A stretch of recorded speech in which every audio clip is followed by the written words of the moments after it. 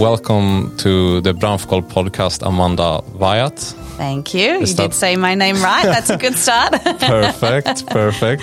And you are the CEO of Brandon. Correct. We are here today because you're one of our first subscribers to our magazine. Oh, really? Yeah, you have been with us from like the beginning, and even though that's the case, I don't know so much about what you're doing. That's how good I am at my job. Well, how bad we are at our job of making sure you do know. So it's good to finally have the opportunity after all these years to let you get to know us. That's beautiful. This podcast will be like an exploration into what you're doing and where are you going from here. You have recently become the CEO a couple of months ago. All right, let's dive straight into it. Sure. What is Brandon doing? I mean, I could give the official version of Brandon: designs, distributes, and delivers all the things. Brand merchandise and retail support. But I mean, that doesn't really give the whole in-depth understanding either of what it is that we do. I mean, essentially, we partner with brands to create collections of products that can give a brand extension and valuable brand impressions, basically. And that also sounds like a lot of fluff when I say it like that as well. But we basically try and, through working with a brand, get to know them and what their brand embodies so closely to create a group of products that are not just, we've taken a T-shirt, we've put a logo on it. Now it's a Volvo Cars product, right? That's not who they are as a brand, and that's not how they want to be represented. We look at, what type of clothing should it be? What materials? And go in really deep in the brand, develop the products, develop the collection, and then offer, in many cases, a full service around it, meaning that we don't only design, source, produce products, we then stock them, we put them in our warehouse, we finance them in many cases, and then we take on the role of making sure that everyone knows about those products. I mean, for us, we get paid when we sell our products, right? So if they're sitting on a shelf, they're no good to us from a financial perspective, but they're really useless to the brand, because what's the point of us making these absolutely amazing products and they sit on a shelf in Torslanda in Gothenburg? So we offer marketing services, web shop services. We also have customer service for the products. We have all of the invoicing. So basically, we, in different cases, have different channels that we're allowed to sell and market their products through.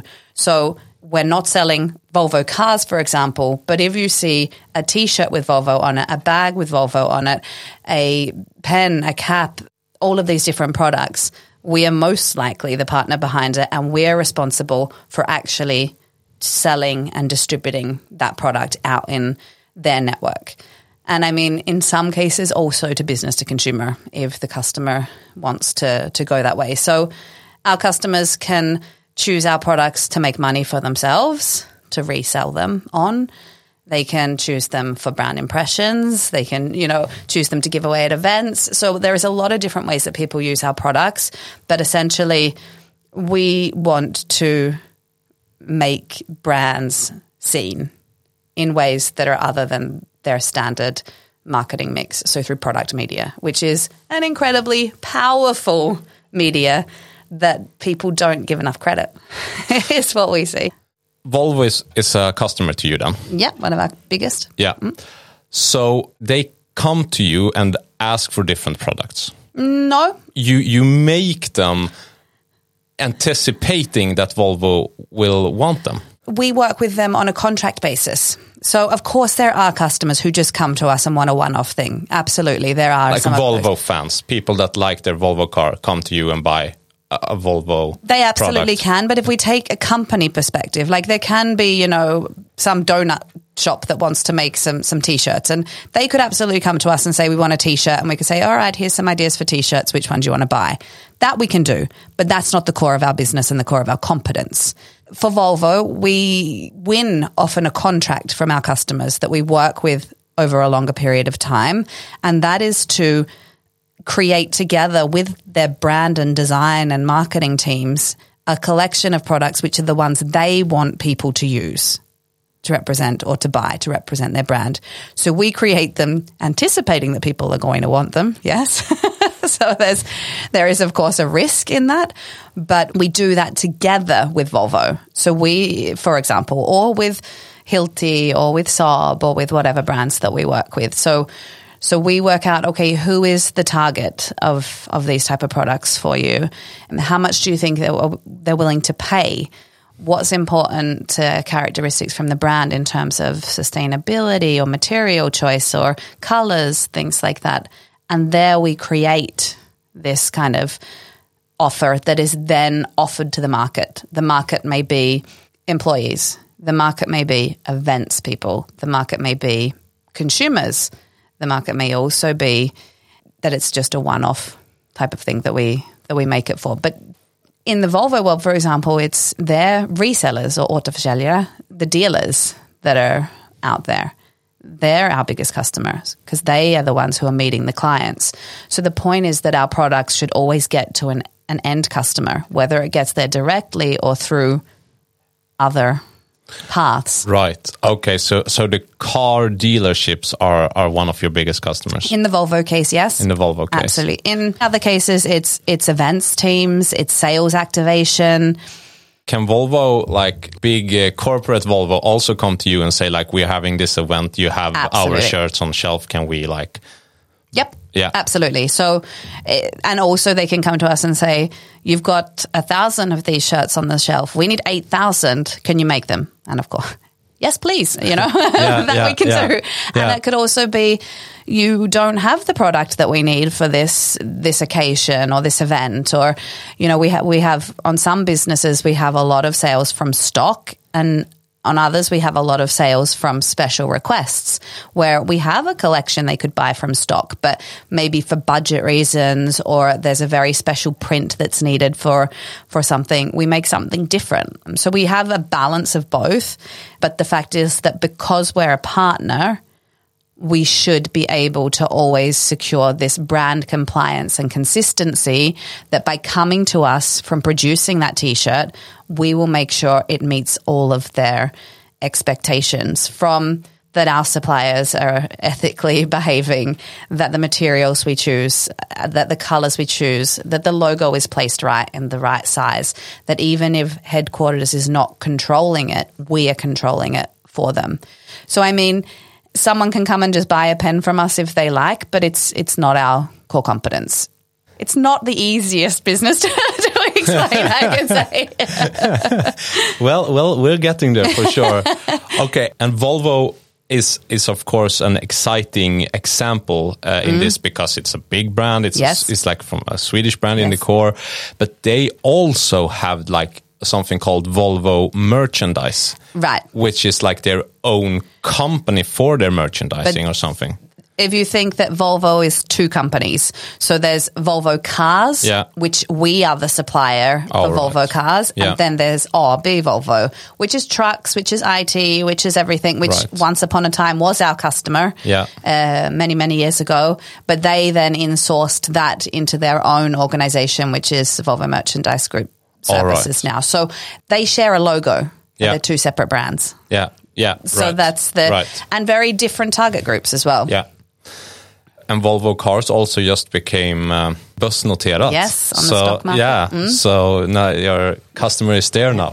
That's it doesn't change anything for you, I guess. Maybe some cool product for the happening or something like that. But I think where we're very privileged as a company is that we do get to work with these brands, and we have been a part of some amazing brand transformation journeys with our customers.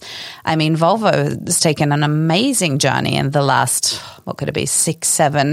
7 years, and completely repositioned their brand. And we, alongside them, reposition the merchandise or lifestyle collection or whatever different name we give it. We've repositioned that along with their brand, because you can't have the same old giveaways when the brand is positioned differently. So I think we're very lucky that we work with such cool brands. And I mean, Volvo Cars is absolutely a great example of it. But then you have a company like Hilti who we work with, who also in their own industry is a hugely strong brand with an incredible level of loyalty and a really, really fun company to work with. And when you get to work with those brands, I mean, there's so much stuff that you can do. And when you're partnering with them, you get so much insight into how they think and act and feel. And it's a really, I think we're very lucky in that sense with the brands that we work with. Yeah. So if you have a big company and you want different ideas and you want someone to store and produce for you, then you come to you. Absolutely. And if you want someone who is creative, not just taking a product and putting a logo on it. Yeah. That's who we are. We can do that, and we do that in the cases where it's needed, but it's not what we want to do. It's not what we believe in, let's say. Okay. That creativity, like, where does that come from? You have different staff with that kind of competence? Can you? Yeah, I mean, we have a design department, and when working with a brand, we try to have a designer dedicated to that brand. When we start working with them, we like to have a lot of education from the brand, full brand immersion almost, you would call it, so that they almost know the brand as well as the people working and sitting in the company who is working with the brand. Of course, no one develops a brand thinking about how it's going to look on merchandise. So our team has to really take everything and translate it. And, you know, there's hit and miss, right? You know, we have to develop these guidelines and this understanding over a period of time. And that's why long-term relationships are so good in this, because in the end, it's just such a natural relationship and a natural understanding. So we have a team of designers. They all work together in terms of creativity and supporting each other, but they're all probably have their own brands that they're the experts on.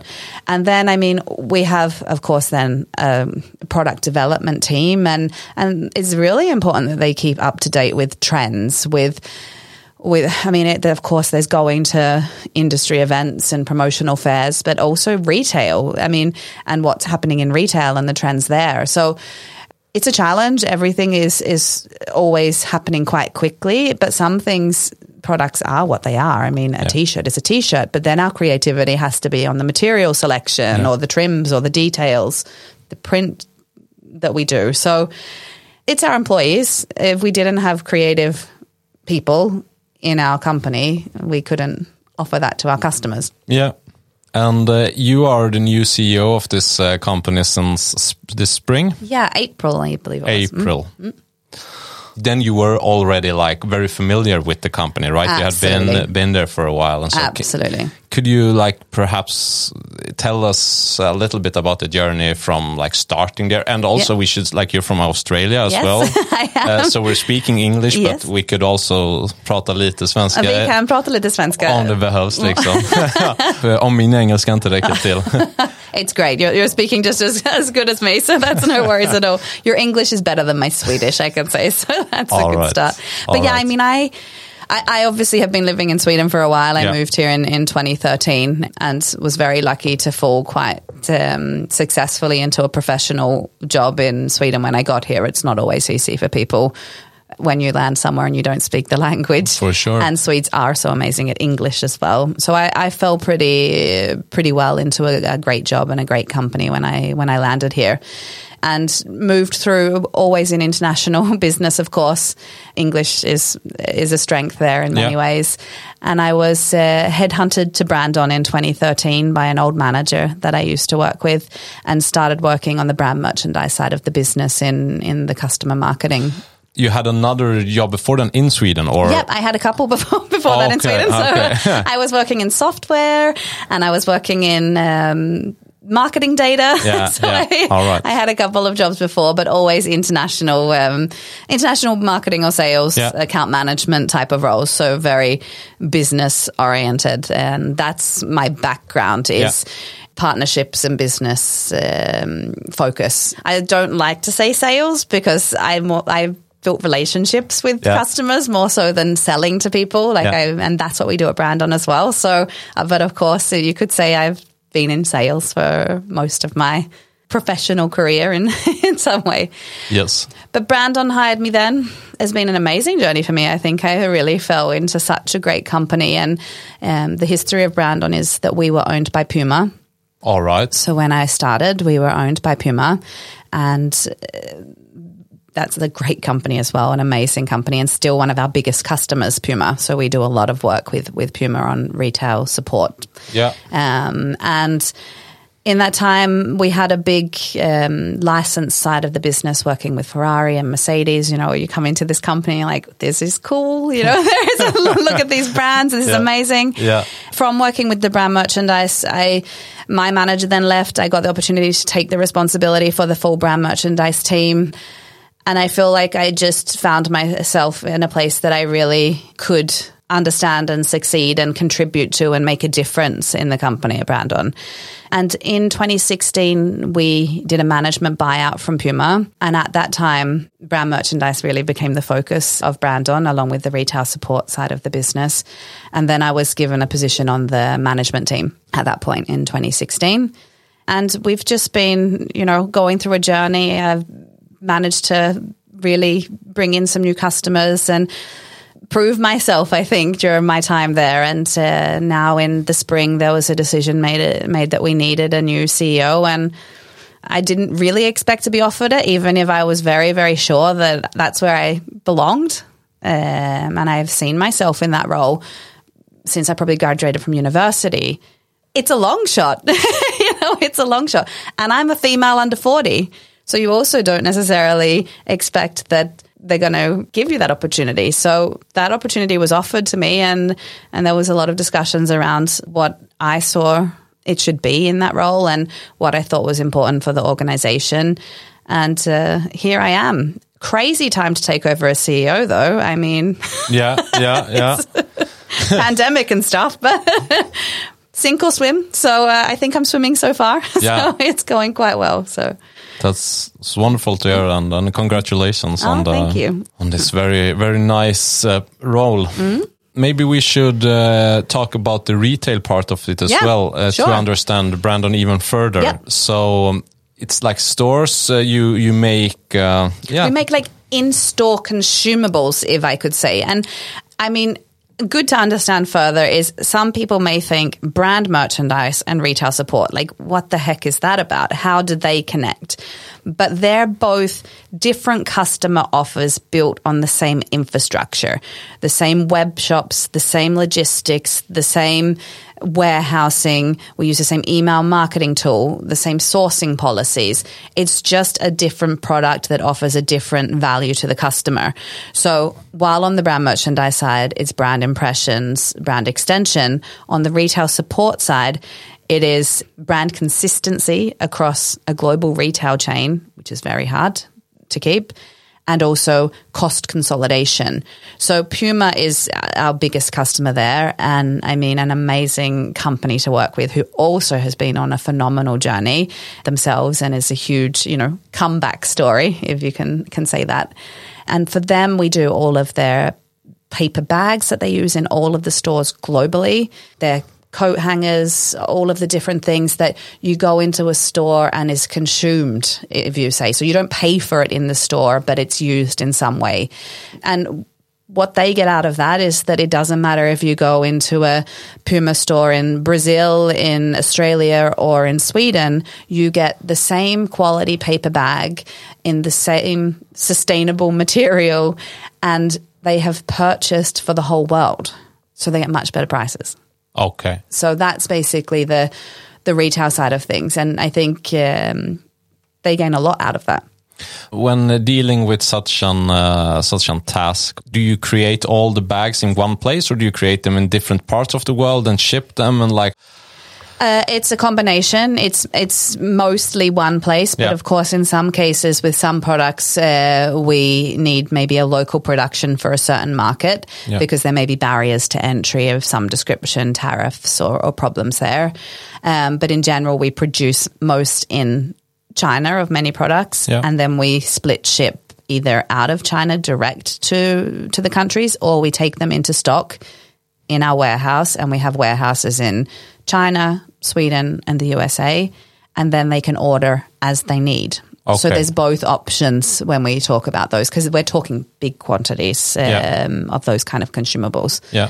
Some products in some markets, like for example, we work with Saint Laurent, which very luxury brand, very cool to also have that as a partner. But we supply all of the champagne that they have in their retail stores.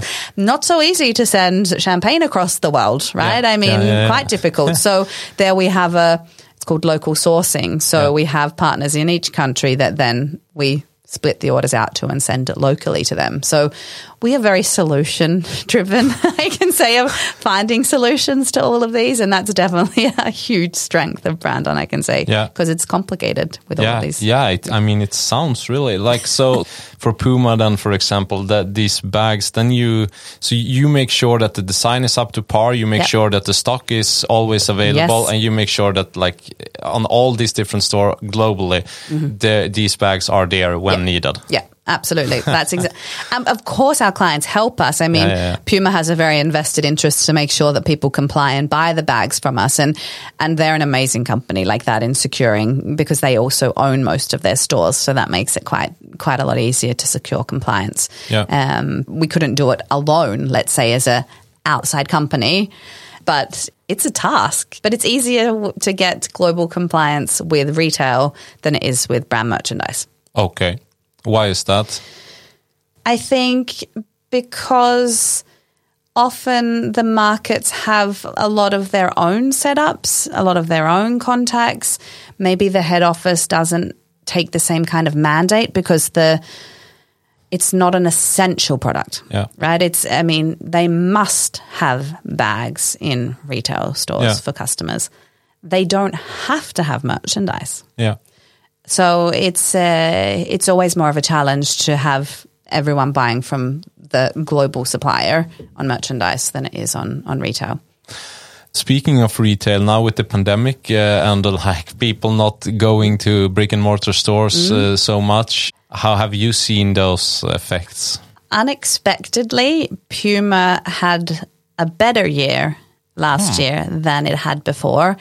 I mean, maybe because they're the kind of retail that was a little bit more successful in working from home, that, I guess their e-commerce went up quite significantly. Yeah. Of course, our sales were impacted on certain product groups and things like that, but they sell sweatpants and sneakers. And what were you wearing when you worked from home? Yeah.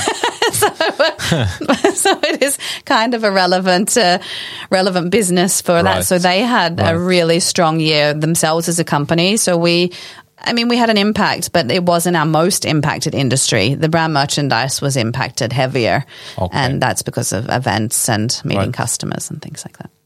And for the brand merchandise side of things, is that also like you do it globally for all the customers or some of them, or? It depends on the contract that we have. On our biggest ones, it's global and it's like really global. I mean, Hilti has, setups in so many countries in the world. Like every day when I'm looking, I'm like, oh, we sent there today. I mean, it's incredible.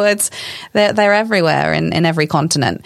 And that's a challenge, but that's a huge strength that we have, I think, compared to our competitors, because global logistics with lots of different products is very challenging because every market has different regulations and restrictions, and not everything works in every market. And that's our job to keep on top of. Hilti, is that... I mean, maybe if I see the logo, I will know instantly what company it is. But now from just you saying it, I don't. Power Tools. So it's the red. I don't know. Yeah. Okay, with the other German Y. Oh,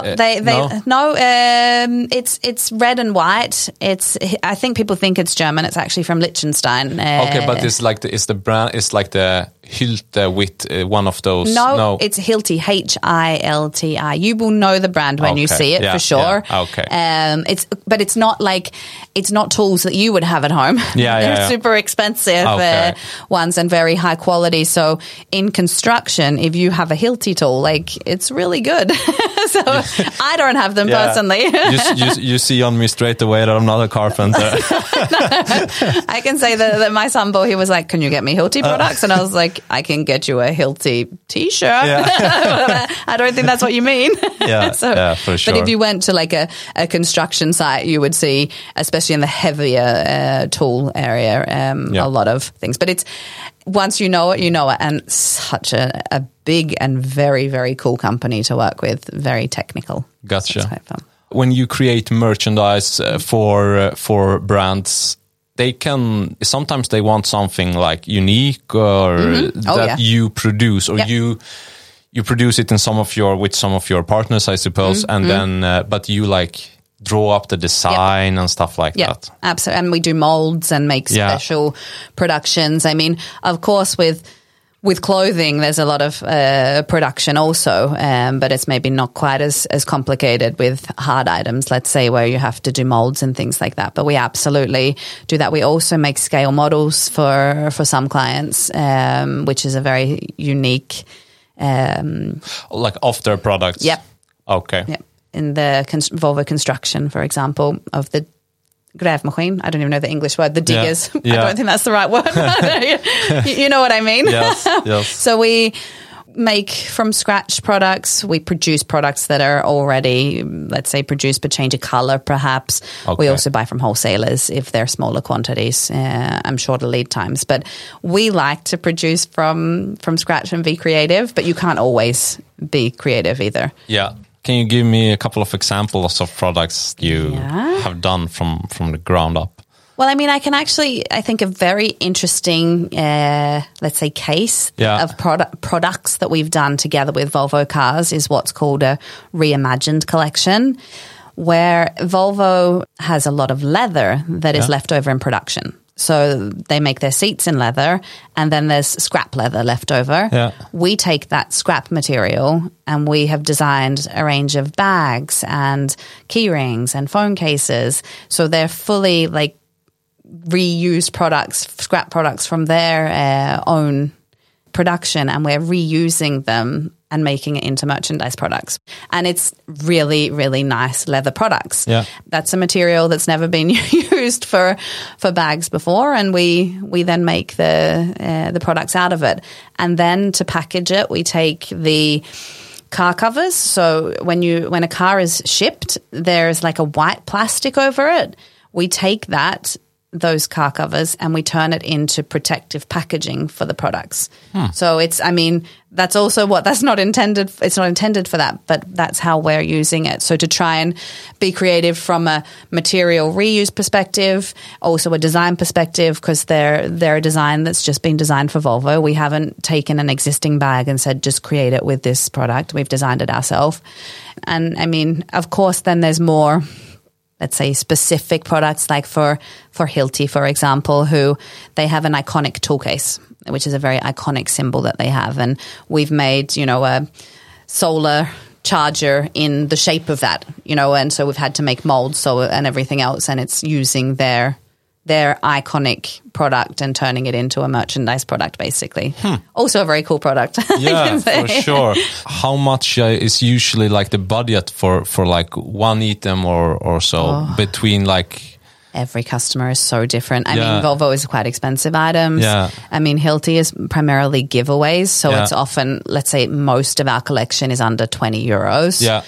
Not much of Volvo's collection is under 20 euros, for example. If we're working with our smaller accounts, it's also generally, let's say 300 crowns and under products. But it depends. There is always then the more specialized products that maybe like we have a very high quality pair of in-ear headphones that then is maybe 50 euros or something like that. But that's because otherwise it's not a good quality product. Yeah. And on those kind of products, we often partner with a brand as well. Okay. But so like never like 5,000 euros or something like that. Just a couple of days ago when thinking about me talking to you and like going over it in my head and just preparing for this conversation, and I thought like, I mean, there are some like crazy businessmen out there that like give, Rolex watches and stuff like that to other customers and clients and stuff. So there has to be like a market at least for like luxury gifts, B2B. There is, but then you're usually working with a brand like Rolex or something like that. And I can say we have some more expensive products like Bauer Wilkins headphones, for example, or some Sunto watches and things like that. But not going up to sort of the really, really expensive. There has been historically some bikes that we've had in collections that have been more expensive, maybe a couple of thousand euros, or very specialized skateboards or something like that have been made. But generally, that's a big challenge if you want something that's really custom in a very low quantity. It doesn't really work, right? It, of course, then becomes extremely expensive. So if there's exclusive gifts, we would usually look towards a brand. Yeah, that makes sense. And me reading about, all this stuff, there is... exclusivity has since beginning of time it has been like, but it's now with small series and there's crazy shoes and like some shoes with the blood in them. There was this Nike shoes, and there are like some these next level series do exist, and people look for them. Kalles Kaviar and the Chimney Eyewear did like the other summer they did some kind of collabs. Exactly. Sunglasses. And Volvo's doing some collabs now, which you're seeing come out into the market, more limited edition PR type of things. But there is absolutely, and there has been ongoing discussions with different customers about sort of collabs and trying to piggyback on brands. And for example, we've collabed with Sandqvist on Volvo for a long time. We've done like own designed collections together with Sandqvist to create. Was it a Sandqvist bag you had? Yes, that's the one. I carry it myself. I like it. So, I bet. It's one of Sweden's favorite brands for backpacks, right? Yeah, they're great products. And that sort of is a way of adding value to a product through leveraging another brand. We also had Houdini products, for example, for Volvo as well. That was very much a sustainable message that they had themselves that could help lift the scope. Just the other week, I had an article about a Volvo bag. Yes, is that you? No, it's not us. Okay. That they produce directly. We're aware of it. There's discussions around whether we should distribute it if they want to put it through the channel, but they do. Their design department, who we work with, works direct with the designer on that specifically. Yeah, because this was like. Very cool. And I really liked the way, like, because it was to show off the new stuffing, right, for the seats and stuff in their new electric cars. Yeah. So they like released this bag in the same material, which is a really like it's clever and cool. And that's more and more how we work with them as well. Yeah. Like the project I spoke about before, and it is very cool. It's very challenging, of course, to have the availability of materials and everything else, but it's a very unique and cool message. They also did shoes actually in the same series of this PR work that they've been doing. They did some Volvo shoes where they partnered with, I can't remember the brand, but they are doing a lot. They're sort of understanding. Collabs are huge now. Look at like people with Lego, Adidas, Lego, and it's just crazy. And all like the food chains has their own apparel. Lidl did shoes. Recently I was like, what the heck is going on in the world?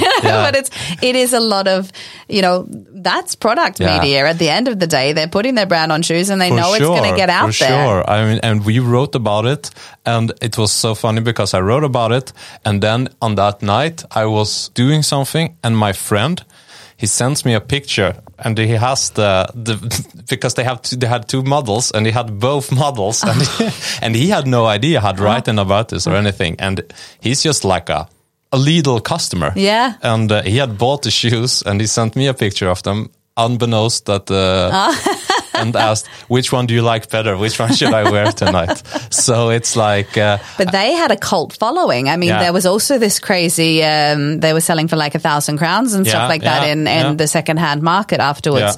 I think that then died down when they bought in more stock. But but it was some crazy... I mean, but it's this hype that they create around it, which is very, very cool. And that's what Volvo is doing a lot with those type of products, which we believe indirectly strengthens our position and our products with them, because they're not talking about cars.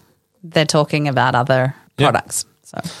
Okay, so but then you do these products, and they can be under 200 crowns, or they can be like between 200 and 500, something like that. And then you get you discuss the design process with your customer, and then you have your staff drawing stuff up and everything, and then you send it to like a factory. A factory, yeah. We don't own any factories. I mean, we produce way too many products to be able to own any factory. So, and also, I mean, that gives us, we think, sort of some kind of competitive advantage to be able to make sure we have the right suppliers, and if things change with raw material prices or anything like that, or they don't pass audits, we can move to other suppliers. But it's also with pricing to understand that when it comes to gifts, there is anti-corruption laws as well. So for sure. When it comes to gift giving, we can't have an extremely high range of products, because otherwise there is tax implications for the recipient or other more serious question marks around giving away expensive things to customers. Right. It's quite frowned upon these days. Yes, the days of expensive gifts and booze all night. And trips to Hawaii. It's gone. We don't do that anymore. No, it's unfortunate, really. I would like someone to try and win me over with a trip to Hawaii, but it doesn't happen anymore. It doesn't happen, especially when it rains in Sweden. When it really should happen. Instead, we just get a basket of candy around Easter. So I also don't mind that. Okay. And you said you mostly do it in China then, the manufacturing? I mean, it depends, of course, on the product group, and something that we're looking at more and more now because of what's gone on in the world is local sourcing, and from a sustainability perspective, of course, by local sourcing, producing closer to source of where the products are going to end up. But of course, China has the best expertise in a lot of the products we do.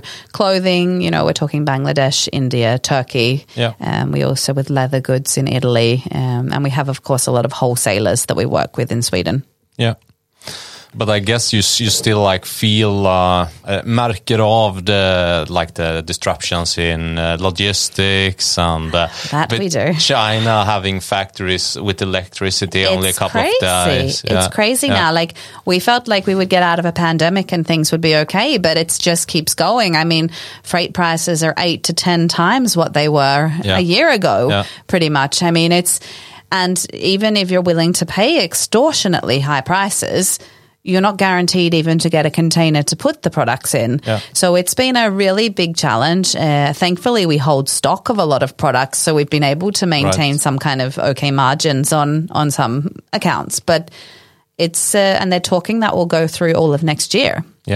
So, I mean, we have to, and I think everybody's recognized that we have to not be solely dependent on any one market, or at least to a high percentage. And we have to have plan B.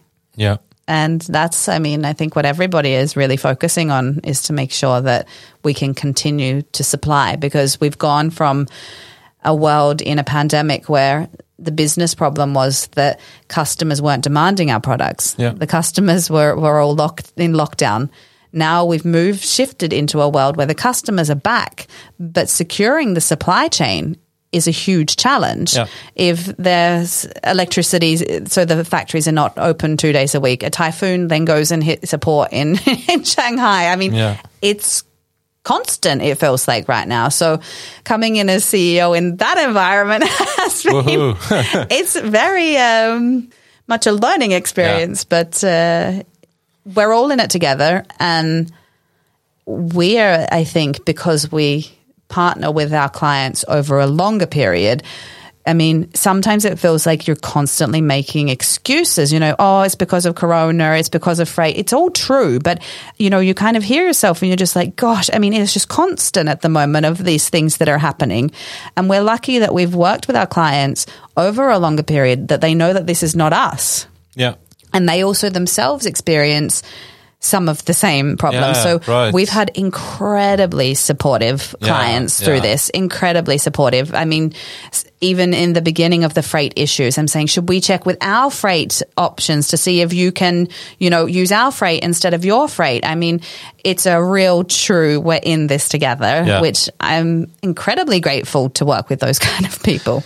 Yeah, for sure. And I mean, as you said, having contacts or relationships going long back. I mean, imagine just signing a new customer, and then you're like, yeah, the stuff will be there Monday, no problem. And then you're like, next minute, that would be even more scary. Absolutely. I mean, there's a light at the end of the tunnel, of course, with the corona. We feel now, I mean, business has really picked back up now in the last couple of months, and that's amazing. Yeah. And we just now have to learn to live with the other challenges and make sure we learn from them. Yeah. And if someone hasn't learned from what we've gone through in the past 18 months, they're not going to survive. Yeah. We have to adapt now. Yeah. Just a thought that came to me, like with the prices and with as you said, local sourcing. There's always, of course, the environmental benefit of it. That's like always a given. And if you just for 1 second throw economics out of the window, it makes a lot of sense to not go around the world and do stuff that you could do locally. Absolutely. And then also there are some things that we don't do abroad, like paper and stuff like that in Sweden, because it's so cheap to make that it doesn't make sense to do that abroad. And when the costs of containers go up with like tenfold, then that should like move the margin for stuff that doesn't make sense to produce in those countries anymore. Definitely. And that's, I mean, yes, there's the environmental factor. And that's, I mean, we've been talking about local sourcing for years and starting to work on that more on our main product groups over the past years. And that was from an environmental perspective very much because some of our clients are willing to pay more for a more sustainable product, but many aren't. Yeah. And now what we see is there isn't necessarily the cost advantage right here and now of producing in China, for example, compared to, say, producing in maybe Poland or something like that. Whereas before it was a pretty big cost advantage to produce in the East before. That gap is certainly closed. But there are, of course, still challenges where if raw materials come from outside of the EU and need to be shipped, you can still face price increases, raw material shortages and general challenges. It will definitely help, I think, the production economy within Europe, for example. Yeah, it really should. And like we have, as you're saying, Poland and countries like that have huge capacities. Absolutely. We have Estland as well is looking from a printing industry perspective. They are like really good at it. Yeah, absolutely. And I mean, we're making bags for Puma now in Europe. One of our more recent productions was done in Europe, and we've always been doing clothes in Turkey and Portugal, but that was usually when it was lower quantities. But now even it can, if they have the capacity, more beneficial sometimes now to take it from there. Let's see what's next.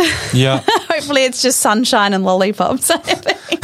Yeah, that would be good. It would be good. I mean, at one point you do go, okay, what next? And you just think it can't be something else, but then it is something else. It's been a couple of years of craziness, really. Yeah. I was like wondering before if you... in this we call återförsäljare or leverantör in the Swedish market. Yes. And everyone is either one of that or one of those. But like, where are you in that? We are both. Yeah. We actually fall into both. And I mean, I don't like to call us either. Yeah. I mean, I don't like when customers call us a supplier because it almost puts us at this kind of lower rank in some ways. And that's why I do try and use the term partner a lot. But in different cases, we're both. Because if you think we are a supplier of merchandise products or retail products to our customers, we absolutely are a supplier. But in some cases, we are reselling other people's products, like, let's say, Baron Wilkins headphones. So we do fall into both categories, but we're closer to the supplier side of things. Yeah. But I mean, we don't have any factories, for example. So. Right.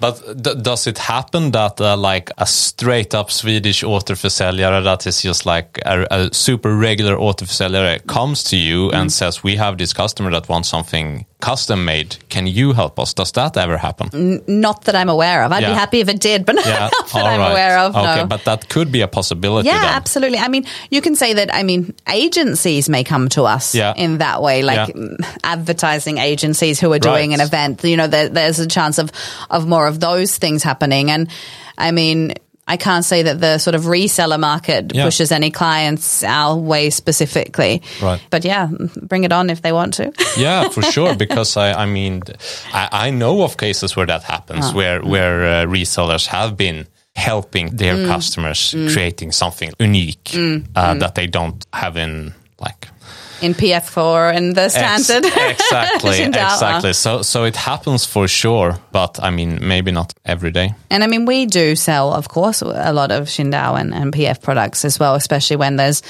lower quantities and lower lead times. Yeah. So we work very closely with those different, we call them suppliers, because to us, they're wholesalers, I guess we should, we say more so, but they don't sell direct to customers though either. Yeah, so they sell to companies like us. That's when we kind of do become a reseller of their products to our customers. Yeah. And we do that quite a lot. You said that sometimes you get advertisers as well, like talking to you or needing your help. You're talking almost like the same language, right? That's your approach to the whole thing. Absolutely. Like you're like an advertising bureau specialized 100%, in and I mean, we don't call ourselves an agency, but I have always seen that we are like a merchandise agency in many ways, in our mentality, in the type of strengths that we have, and we are that kind of a feeling as a company as well, you know, and all agencies are only as good as the customers that they have. And that's the same as us. I mean, because we're producing great products when we have great clients. Yeah. We don't have great clients. We're not producing anything. We don't exist at that point. That's why I feel like I relate very much to the agency world, because our operations scale up as our client base scales up. We may be open an office in a market when we have a customer who has a need for local representation there, but we don't scale up just for the sake of it, for example. So I definitely relate us quite closely to an agency mentality. Yeah. And that makes a lot of sense. And I mean, it's also just fun to like be really serious about produktmedia or merchandise branding. We had an event last week. We had like a speaker, he's some advertising guy, Mats Rönne or something like that. He says that everyone's sales pitch that isn't digital is how they are a good complement to digital. So like everyone knows that, okay, digital is driving the bus and this is how we make a good complement. And in a world where at least that's a fact, according to someone possibly named Mats Rönne, it's nice to go like to do something else and do it with like full force. And to be serious about it with the design, with the materials, with all of that, to be good at it. We've asked ourselves the question so many times of how is digital going to affect our business, and how do we need to sort of change ourselves in the digital age? Is there such a thing as digital merchandise and things like that? And I can say that in our web shop solution, we've offered different ways of handling that. We work with a company called King, who has Candy Crush and those kind of games. And I mean, they're also a very cool techie company whose employees are super proud to work there. Yeah. And we basically work with employee branding for them. They use tokens. So they give each employee 1,000 tokens to redeem for merchandise. Oh, okay. So we have a web shop that can handle that kind of a solution. Nice. And I think that's so cool because people still like to get stuff. Yeah. Like people still have things. Yeah. And that's where it's like, yes, of course, digital has an impact on everything, but there is still value in product. If it's the right product, if it's going to be used, if it's something that people want, the brand impressions are huge from it. Yeah. And the value you get from your marketing dollar. I mean, I've read some research on the value of a marketing dollar and in the different medias, right? Yeah. You've got TV and radio and billboards and all of these different things. And the research shows that if you spend $1 on product media, you get more brand impressions per dollar than any other type of media. Yeah. It's very close to internet advertising. So, I mean, if you spend that $1 on a backpack to give to your customers, it's getting more brand impressions than spending $1 on that 30-second TV commercial. Yeah. And people don't think like that, though. Yeah. They just don't see that value of their marketing dollar in our products. But I don't see that stuff is going to go away. No. I think that how we distribute it needs to be adapting, how we sell it needs to be adapting. Things like that King solution towards employees, I think, is amazingly cool. Like, And raise the quality. Exactly. I see some reports and they make me, I mean, I don't get angry, but I get a bit provoked almost, because there is this like huge report about different canals for advertisement. And then they ask like the whole world basically, like, what do you prefer? Like, how you want to get reached by marketing? And they answer like, well, out of home and the magazine and events and stuff like that. That's like the top 5 newspapers. Then they ask the marketers the same things. How do you prefer to like engage with your audience? And they like, it's Facebook, it's YouTube, it's da da da da. They're talking 2 completely different language almost. Yeah. All the agencies coming up now, they are like so all in. All in social. Yeah. The problem I see with this, it will be, if it not already are, a competence problem. Because all the schools and all the employers will only like have digital as their what they're looking for, right? But then you will have this big black hole of stuff that like wants print and wants someone needs to know how to do how to do it. And that will be a problem sooner or later if it's not already are. Yeah, absolutely. I mean, and I think there's so much noise in digital as well. Like, I mean, to get your message ahead in digital these days is really, really challenging. I mean, For sure. And you often have to pay now a lot of money for it. I mean, influencer marketing, to get to the ones that you really want, you have to pay lots of money to get in their newsfeed. I mean, it's not cheap. I think how, as a consumer, you separate that noise is very difficult, like of what you're actually interested in. And that's why I sometimes think the traditional, I mean, when you get given a product, you don't realize you're being marketed to in the same way. Yeah. You don't realize that they're not brainwashing, but there's, you're seeing that brand, you're associating things with it. If you love that bag, you love that brand, how much those things actually come into the association that your brain makes is very powerful. Yeah. And I don't think that because of all of the stuff going on online that you make as much of the same association. Of course, like you see the same ads flashing up all the time, and then somehow you're like, how do I know that brand? And it's just because you've seen their ads in your feed like 17 million times and not paid any attention. But I mean, it is that we sell products that are also so powerful, but everyone wants to work with digital.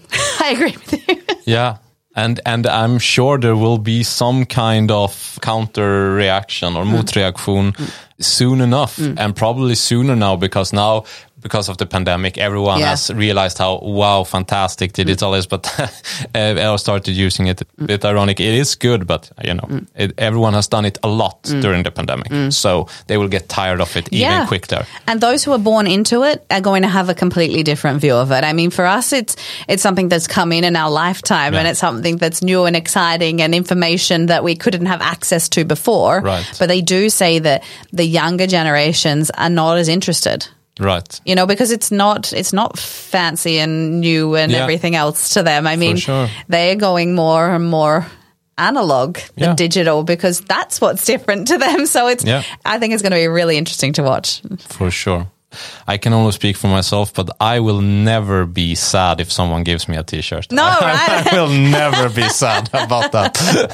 For sure. That's true. I mean, people generally aren't. Anything that's free, like people having like a want to just feel like you're giving it to me for free. It's just something, you know. And I can use it because it's a really nice t-shirt. Yeah, that's the thing as well. It has to be something that you're going to use. If it gets thrown in the bin, it is absolutely a complete waste on every level, from a brand perspective, from an environment perspective. I mean, that's what I try and get everyone in our sort of industry and organization to think about is we talk sustainability all the time. Yeah. But we don't always talk about life cycle part of sustainability because throwaway products are not good. And if you go to an event and you get a goodie bag, how many of them do you actually end up taking with you? Or how many do you throw off on the way out, like in the bin? Yeah. So it's you have to drive a demand of products that people will use. Yeah.